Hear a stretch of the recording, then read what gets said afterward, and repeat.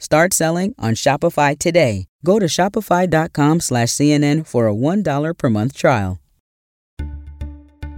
Hey everyone, I'm Melanie Zanona, CNN Capitol Hill reporter, in for David Chalian. And this is the CNN Political Briefing. Here's what you need to know in politics for Wednesday, July 26th.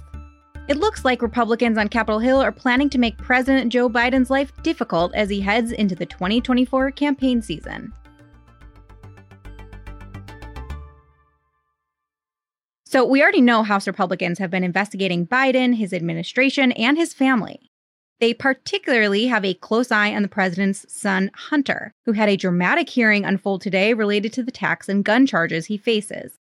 In a surprise twist, a judge ended the hearing today saying she wasn't ready to accept the plea deal that Hunter Biden and prosecutors struck, calling it unusual.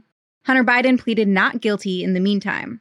The president's son was charged with not paying his federal taxes on time and for illegally possessing a firearm while being addicted to drugs. The plea deal initially struck was for Hunter to plead guilty to the tax charges and resolve the gun charge by agreeing to get drug tested and to stay sober.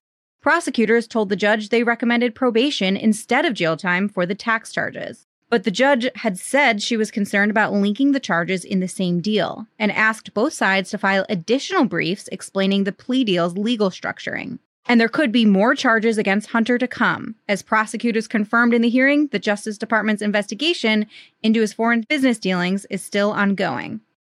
Republicans have slammed how the Justice Department has handled the investigation into the president's son, claiming politics played a role and that Hunter got preferential treatment.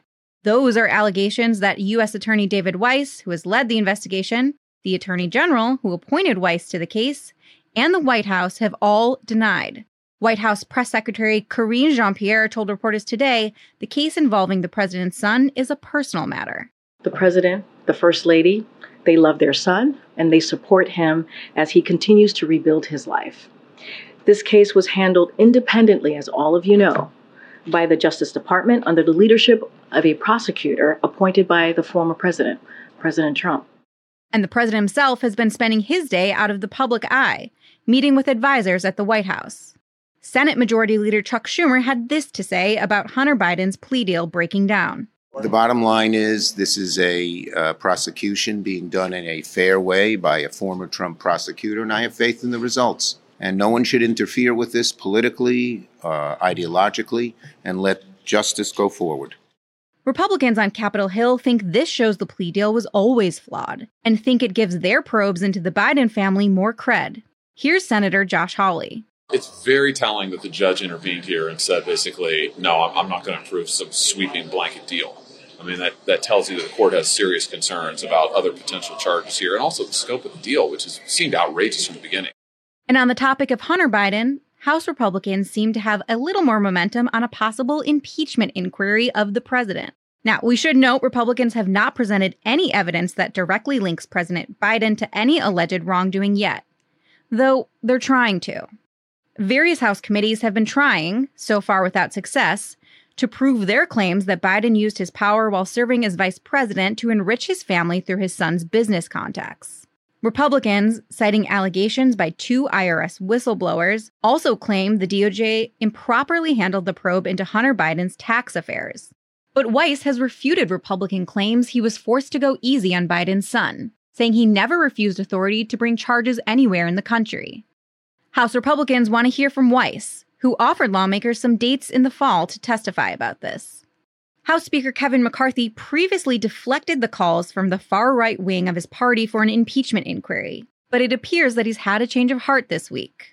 And it's probably no coincidence that Hunter's plea is playing out very publicly at the same time. McCarthy first floated the idea on Fox News on Monday, then doubled down on it yesterday at the Capitol. You've got to get to the bottom of the truth. And the only way Congress can do that is go to impeachment inquiry. But he hasn't announced a formal probe into the matter yet. And in a closed-door meeting with his conference, McCarthy said that Republicans should not overstate the evidence that they have as they weigh impeachment proceedings, according to several people in the room. He didn't lay out a time frame for an inquiry, but he said Republicans could not ignore the evidence so far. Here's Congressman Don Bacon, Jim Jordan, and Ralph Norman talking about it today. I don't know that we've made the case for a formal impeachment inquiry yet. But I do want the committee digging into this. I think the facts that we're seeing are alarming. The Speaker's been clear. If in fact we're the facts dictate, and the Constitution dictates that we go to an impeachment inquiry phase of the investigation, we'll do that. And the advantage of when you get to that point is it's easier to get the information. If it's not accountability now for the highest office holder in the land, when is it going to be? At the end of the day, he will be impeached. Members told CNN McCarthy also continued to make the distinction about opening up a formal inquiry versus impeaching a president in this closed-door meeting. This approach could be a way to convince more moderate Republicans that he's using an impeachment inquiry to get information from the White House that they wouldn't otherwise have access to. And House Republican leadership backed up that argument today. Here's House Majority Leader Steve Scalise. There are still some things we need to get information on that this administration's been stonewalling on. An inquiry gives us more ability to find out the facts, to get those facts out to the American people. And we're going to pursue to continue to show what's been going on and to hold this administration accountable. Before this week, McCarthy was mainly focused on the impeachment of an official like Attorney General Merrick Garland or Homeland Security Secretary Alejandro Mayorkas. By the way, House Republicans actually grilled Mayorkas today for how he's handled the southern border. But apparently, McCarthy was convinced by colleagues that if he was going to spend time and political capital on impeachment, he may as well aim at the top target. Plus, an impeachment inquiry also serves as a way to create a counter-narrative of corruption that focuses on Biden, to take some of the heat off Donald Trump, who is facing criminal indictments. But still, many senior Republicans in the Senate aren't welcoming the prospect of impeachment, including Senate Minority Leader Mitch McConnell. Impeachment ought to be rare rather than common. And so I'm not surprised that having been treated the way they were, House Republicans last Congress begin to open up the possibility of doing it again. And I think this is not good for the country to have repeated impeachment problem. All this is happening as a fight over government funding is brewing. Congressman Norman told me House GOP leadership reached a deal with conservative hardliners on spending cuts. Scalise was asked if Republicans can walk and chew gum at the same time. We can do all of these things at the same time while we're moving a legislative agenda, including appropriations bills. So, between the very dramatic Hunter Biden hearing and Speaker Kevin McCarthy warming up to an impeachment inquiry, President Biden may have to play defense as he tries to convince voters to re-elect him. That's it for today's political briefing. Thanks so much for listening. And if you like the show, please consider rating and reviewing us on Apple Podcasts. We'll talk to you tomorrow.